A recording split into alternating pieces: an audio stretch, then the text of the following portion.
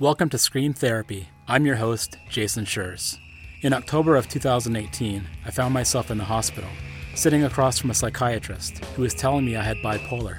I was sent home with a bunch of medication and laid on the couch for a week. I had my iTunes library on shuffle, trying to shake the hornet's nest from my head. Ever since I was a kid, I've been using loud music as a form of therapy. Punk rock and mental health have always been connected. This podcast looks at that connection through the lens of different guests. This is Scream Therapy.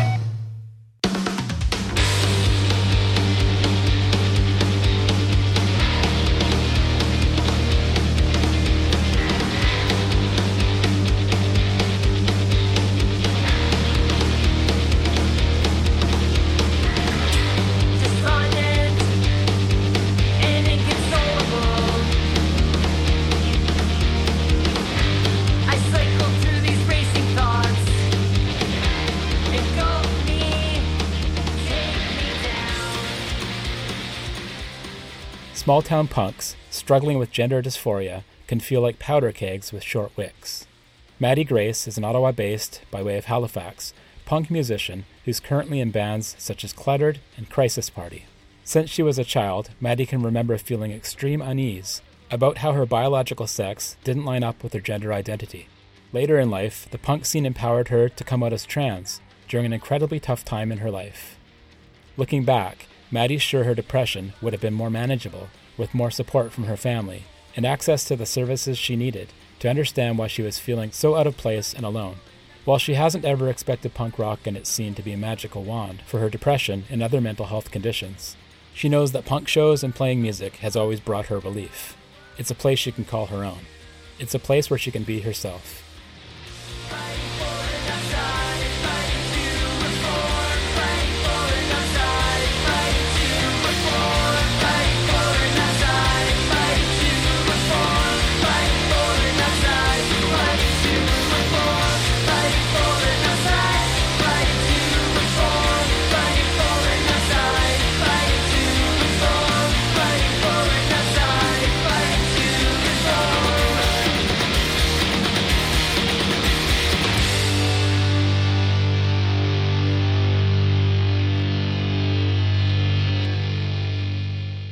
My name is Maddie Grace. I use she, they pronouns. I'm a transgender, neurodivergent punk. I've been involved in the punk rock scene my entire adult life and through my youth. Growing up, I had a lot of feelings about gender and I was dealing with depression, and I've received a late in life diagnosis for ADHD, and all of those things kind of coupled together. Punk really allowed me to develop and foster a community within it and not just feel so alone and isolated. When you were young, do you remember first getting into punk rock? Oh, absolutely. A neighborhood kid had a copy of Dookie on cassette, and I was 8 years old. And it was just instantly like, oh, this is the thing I want. This is what I want to do. And I grew up in rural New Brunswick. I grew up in a really small town that doesn't particularly push people into artistic pursuits, that doesn't normally push people into pursuits of their passions or things that are kind of outside of the box. You go to work, you get married, you have kids, you die, repeat. That's kind of the area I grew up in. So me being like a little nerdy, isolated queer kid, being like, I don't know what to do with this, but this feels really good. Hearing a song like Basket Case or Coming Clean for the first time, and like too young to actually know the context of what the songs were talking about. As years went on, reading lyric sheets and going through that, and then just being like, oh, this really spoke to me big time. So living in such a small town, and I can totally relate because I live in a small town as well. Actually still live in this small town. How was that for you dealing with that in such a small town where I'm imagining it wasn't exactly welcoming to folks who are queer, folks who are different, punks for that matter? No, I have the lovely intersection of the neurodivergent with the gender dysphoria with the being a punk. So I'm the Venn diagram at the center of that. And it was really not welcoming. It was not a I have early memories of being a little kid. Like, you don't know any better. You're a little kid. You're new to the world. and you're trying to express yourself however you know how. And I remember like people using like a hard F slur towards me and like, don't do that, it's too girly, and don't do this. And so I just really repressed a lot of things. It took me a long time to cope with everything and come to terms with it all. So much damage had been done by like not being able to embrace the person I was or the person I am. If you're 6 years old and somebody immediately is just like, there weren't many queer people where I grew up, but like if you were to see somebody and they would be like, oh, that's an abomination or that's gross or whatever, and then you're just like, I think that's what I am. Also, this was the early 90s. There wasn't a ton of representation other than in media in the way that trans people were always represented as sex workers and deviants and all of that stuff. They weren't just acknowledged as being people. Yeah. I moved from my small town to Halifax in like 2004 and started being involved in the punk scene there. And that was where I met other queer people and gender diverse people and other punks and other people like me. Even if I didn't have the words for it growing up, ideologically, I knew that something was not quite right with the small town mentality and growing up there. Halifax is not a big city by any means, but it was significantly bigger than where I grew up. So I really started to come into my own, and it took a little bit of time. You know, it was a slow burn. Everybody's first bands are bad. It takes a while before you like hit your stride, really. Punk rock, in some cases for some people, is that first step towards identity and finding themselves community support, being open, being not afraid to be themselves. Absolutely. Learning about Green Day and then kind of not really a punk band, but like Nirvana was a big influence on me growing up because it was accessible. And you start doing the trace back. A band like Nirvana is influenced by Black Flag. What's Black Flag?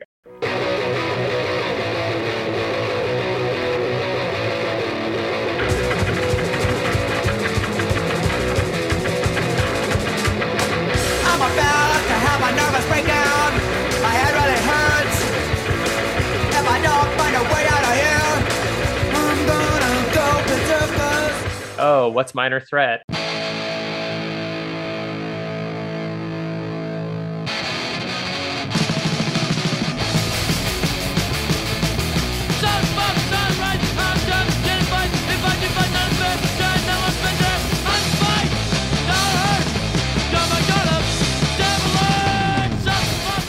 And then you use all of those things and then you build a foundation where you like kind of know something about something. If you have a deep rooted special interest in it and you want to learn everything about it, which I did and I do, it makes for an interesting time growing up for sure. When you find the thing that you're like passionate about and you're excited and everybody's just listening to radio rock, and you've got your little cassette and you're just like, I don't want to tell you, but I want to tell you so bad. And then people will listen to it and be like, this is terrible. And you're like, it's not terrible. Like, there's merit to it. Were you seeing yourself reflected, your opinions, your identity, yeah, queerness? Were you seeing that reflected in punk rock? Because it is, like all forms of music, not very diverse. A lot of whiteness and a lot of maleness. Totally. And early on, there were some bands that I definitely did see elements of myself reflected in. And in the same breath, there was a lot of white dudes playing guitars. And with that, as time went on, I get to university and high school and I discover like Against Me and Lawrence Arms and Hot Water Music and all of those bands that I love and still cherish really deeply. And there's so much to those lyrics and there's so much to the whole package. Against Me always resonated super hard with me. And I never could quite put my finger on why. And then Laura came out and I was like, oh, we both have the same feelings. Obviously, everybody's experience is an individual experience, but like you have gender feels, I have gender feels. I actually used her coming out as a gauge to see how my friends would react when I came out.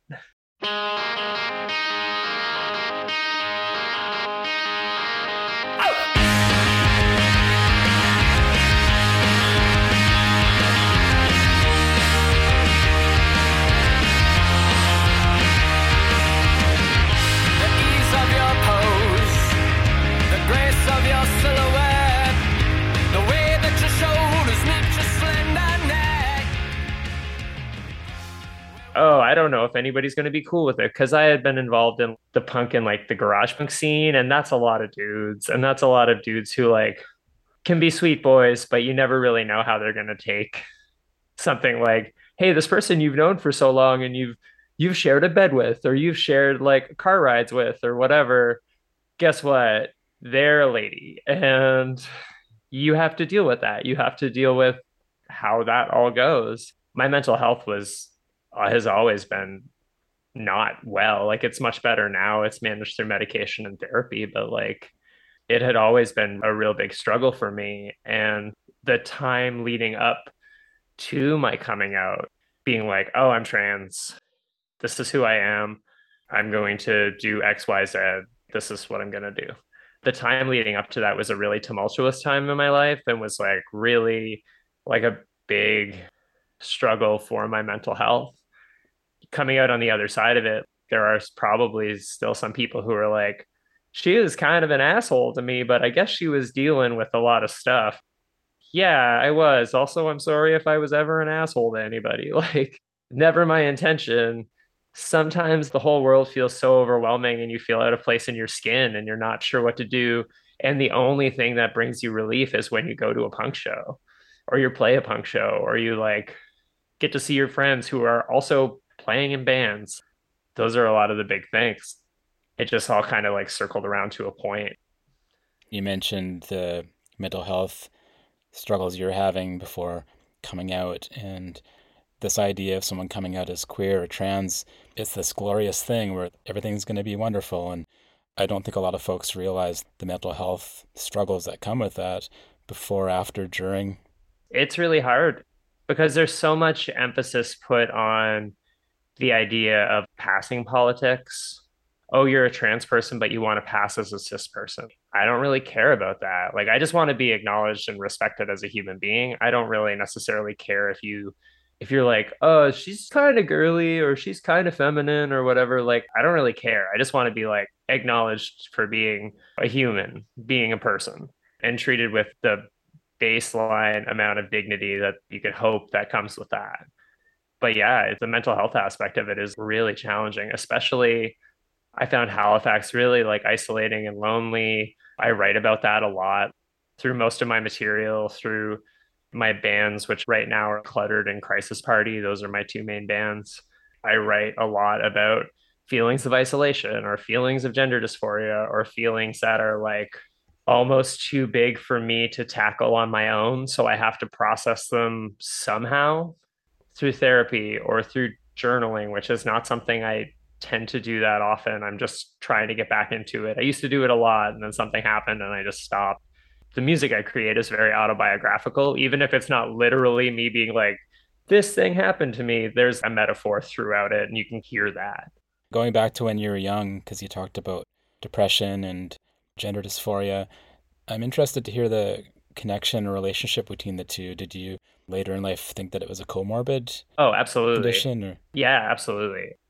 If I had had the language, if I had had the support, I have had gender dysphoria since like as early as 5 or 6 years old. And if my parents would have known, if we would have had the supports in place, if all of those things, if, you know, in an ideal system, I think I would have been less severely depressed all the time because I was just like, I don't feel right in my body. Something is wrong. I don't have the words for it. Everybody is mean to me. I don't understand what I'm doing that's so wrong, why my value is considered so much less than someone else's. The curse of the small town, it doesn't do you any favors. You tend to find the three other cool people in the small town, and then you all just band together, and then literally your friends 20 years on, we all left. Like everybody escaped. I'm pretty sure I'm the only trans person that graduated from my high school the year I graduated. I'm pretty sure I was the only one in a grad class of 20 people or whatever it was. when you got to Halifax and got more involved with punk rock and playing in bands and meeting a lot of folks, maybe who you wouldn't see reflected in the small town, how much did that empower you to come out, to feel like you could come out in a scene like that?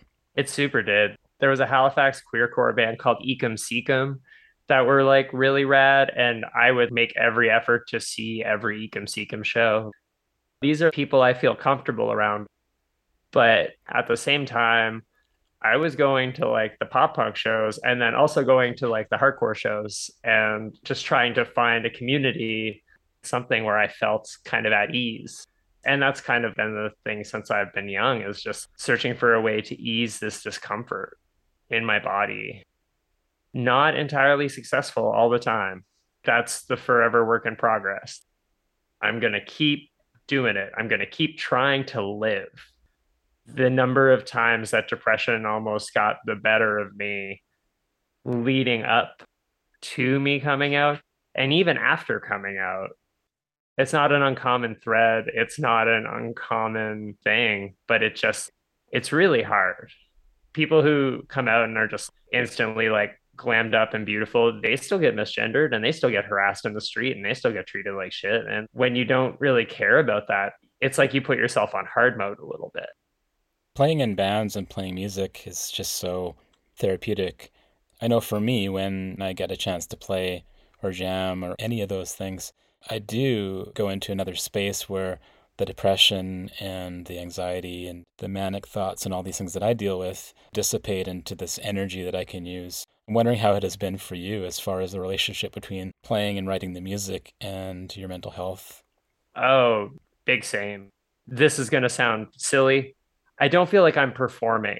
So much of like my life and so much of the life of a lot of gender diverse people is you're performing, whether it is femininity or masculinity, or you're performing for a society on some level.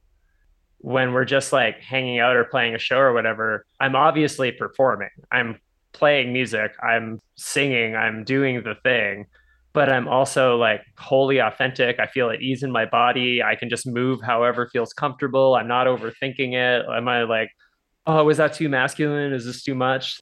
None of that stuff matters. It's literally just like, oh, I can be loud. I can make my guitar make a bunch of feedback and I can just hang out in that void of noise for like a minute. There's nothing better. We exchanged emails before this podcast and talked a little bit about ADHD, and I live Yeah. with that as well. Fairly recently diagnosed, maybe about a year ago. What I find is that with my bipolar, the ADHD really fuels it, and I'm wondering for you how the ADHD that you live with relates to your other challenges that you have. The big thing with my ADHD was it's always been there, but like getting it diagnosed was really challenging because I was never like the kind of person that was hyperactive or acting out. I was always a daydreamer and I couldn't focus. Room was always a mess and all of that stuff. And so when I finally got diagnosed and put on a medication, it eased some things for me. It was like I took a layer off and I was like, oh, I can actually like go to therapy to talk about the stuff that's going on to deal with my depression. Depression would still be ramped up, but I was able to mitigate it a little bit better because there was a process running in the background that was helping me to function, really. I think the ADHD thing both like helps and hampers me. I write a lot. I find it weird to describe myself as a prolific person because I have low self-esteem. But like I write a lot and I put out a lot of material under different names, under different bands. I've been in so many projects. It's an obnoxious joke to my friends. What do you get when you start a punk band in whatever city Maddie's living in? Oh, you get Maddie Grace. But it's because that's what I wanted to do. And I think having ADHD has surprisingly helped some of that because I'm able to like multitask while still kind of keeping everything moving ahead and pushing forward a little bit. It's been really challenging though. Like getting a diagnosis was really hard. There's not tons of health resources in place. They still classify characteristics of ADHD symptoms as masculine and feminine. And I never got diagnosed because I only exhibited the feminine symptoms all the time. And they're like, how come this little kid? Because I'm a girl, dummy. Like, that's why I'm exhibiting that. Also, it's weird to like masculinize and feminize symptoms of something. We're all just people with Yeah. brains. The DSM is a weird guide. So tell me a bit more about that because I've never heard Oh, symptoms looked at as masculine and feminine. the masculine symptoms of like ADHD are like acting out and outbursts and the kid running around the classroom when you're little and you're just like, oh, that kid probably has ADHD because they're just running around and they're causing havoc. And then the other side of it is you can't focus or you lack ambition or you're lethargic or you daydream all the time. I always was a doodler. Like I would finish my work in school and then just draw over everything. Oh, that's absolutely a symptom. You're not focusing. You can't focus. You are incapable of doing that. Interesting that you mentioned the gendering of symptoms, and it's just dawning on me. So thank you so much for mentioning that. Psychology course that I took last year really did that with every diagnosis. If the diagnosis is for a woman, then it means this, and it's really really fucked up. I mean, I'm thinking It's back to it super now. fucked up. Super fucked up, has real world implications. I took a sociology course in university that literally just showed detransition videos the whole time, people who would regret transitioning. And I was just like, I spent the whole time just being like, why are you showing me this? And this was before I was out. I was just like, something about this feels awful. And it was like, oh, yeah, because my teacher was a TERF. That's what that was. This is a question I ask a lot of people, and it Yeah. can't really be answered, so it's kind of unfair to ask. But how do you feel about where you might be without punk rock? Oh, I wouldn't be here. Not being dramatic, not being like, oh, woe is me. But it absolutely gave me a sense of community. It gave me a sense of purpose. It gave me an ideology to like help navigate systems that are meant to oppress people. We live in a capitalist system. You have to work a job, you have to pay your rent. All of these systems are not set up to actually serve people. Having something like punk rock and the ideology behind it, whether it is from like reading zines or having conversations with other people who have read more literature than I have, it really set a precedent for me that maybe it was possible to live an authentic life and like do it within the best of my abilities.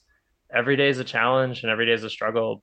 I can at least be like, I pursue music in a way that feels good, or I'm not working a job because I love the idea of work. There's more to my life than that. If the system wasn't set up to fail us, maybe it wouldn't feel so hard all the time, and maybe other people would be more open to like having those pursuits, doing those things. I know that it is a constant point of contention between the people I know and love and how they navigate the world. How do I make this thing work? And it's really, really hard. Say goodbye and sink away. Leave my goodbyes and sink away. Leave my goodbyes and sink away. I'm sideways, I'm sideways, I'm sideways, I'm sideways, I'm sideways, I'm sideways, I'm sideways, I'm sideways, I'm sideways, I'm sideways, I'm sideways, I'm sideways, I'm sideways, I'm sideways.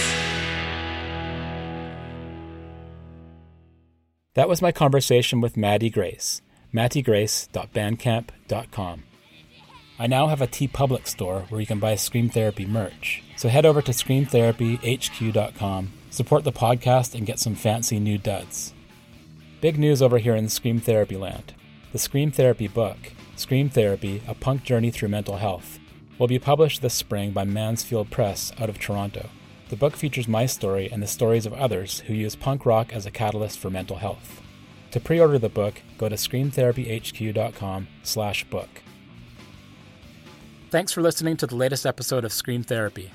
I'm coming to you from Powell River, a small coastal town in British Columbia, Canada, on the traditional territory of the Tla'amin Nation. Doing this podcast and talking to other folks living with mental health challenges has been a huge part of my journey. It means the world to me that you're out there listening. You can sign up for my newsletter and find more episodes at screamtherapyhq.com. That's screamtherapyhq.com. I'm looking forward to hearing from you. Let's talk punk and mental health. Thanks again for listening. Until next time, take care and be well. If you don't, could